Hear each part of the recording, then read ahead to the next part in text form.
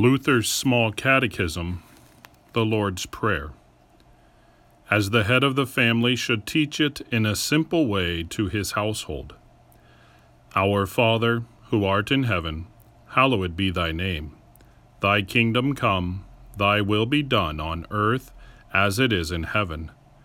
Give us this day our daily bread, and forgive us our trespasses as we forgive those who trespass against us. And lead us not into temptation, but deliver us from evil.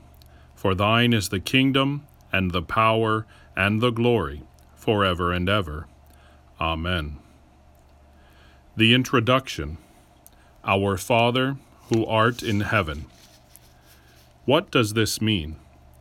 With these words, God tenderly invites us to believe that He is our true Father, and that we are His true children, so that with all boldness and confidence we may ask Him as dear children ask their dear Father. The first petition, hallowed be thy name. What does this mean? God's name is certainly holy in itself, but we pray in this petition that it may be kept holy among us also. How is God's name kept holy? God's name is kept holy when the Word of God is taught in its truth and purity, and we, as the children of God, also lead holy lives according to it. Help us to do this, dear Father in heaven. But anyone who teaches or lives contrary to God's Word profanes the name of God among us. Protect us from this, Heavenly Father. The second petition, your kingdom come. What does this mean? The kingdom of God certainly comes by itself without our prayer, but we pray in this petition that it may come to us also. How does God's kingdom come? God's kingdom comes when our Heavenly Father gives us His Holy Spirit, so that by His grace we believe His holy word and lead godly lives here in time and there in eternity.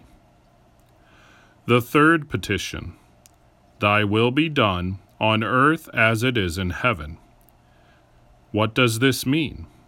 The good and gracious will of God is done even without our prayer, but we pray in this petition that it may be done among us also.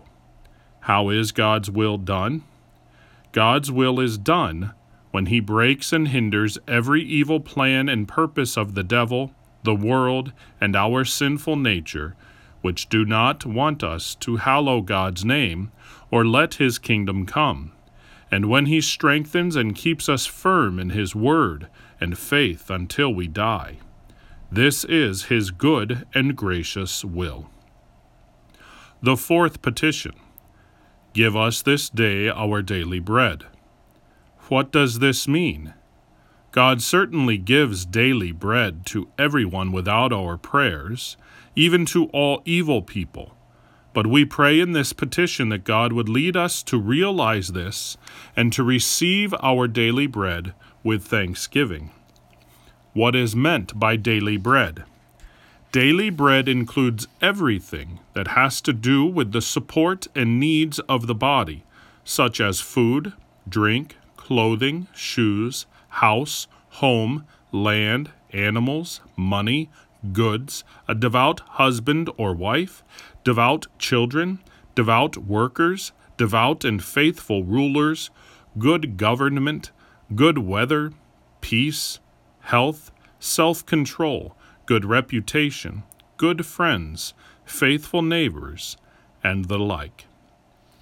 The fifth petition, and forgive us our trespasses as we forgive those who trespass against us. What does this mean? We pray in this petition that our Father in heaven would not look at our sins or deny our prayer because of them. We are neither worthy of the things for which we pray, nor have we deserved them, but we ask that He would give them all to us by grace, for we daily sin much, and surely deserve nothing but punishment. So we too will sincerely forgive and gladly do good to those who sin against us. The sixth petition, and lead us not into temptation. What does this mean? God tempts no one. We pray in this petition that God would guard and keep us so that the devil, the world, and our sinful nature may not deceive us or mislead us into false belief, despair, and other great shame and vice. Although we are attacked by these things, we pray that we may finally overcome them and win the victory. The seventh petition, but deliver us from evil. What does this mean? We pray in this petition, in summary, that our Father in heaven would rescue us from every evil of body and soul, possessions and reputation, and finally, when our last hour comes, give us a blessed end, and graciously take us from this valley of sorrow to himself in heaven. The conclusion, for thine is the kingdom, and the power, and the glory, forever and ever. Amen. What does this mean? This means that I should be certain that these petitions are pleasing to our Father in heaven and are heard by him, for he himself has commanded us to pray in this way and has promised to hear us. Amen, amen means yes, yes, it shall be so.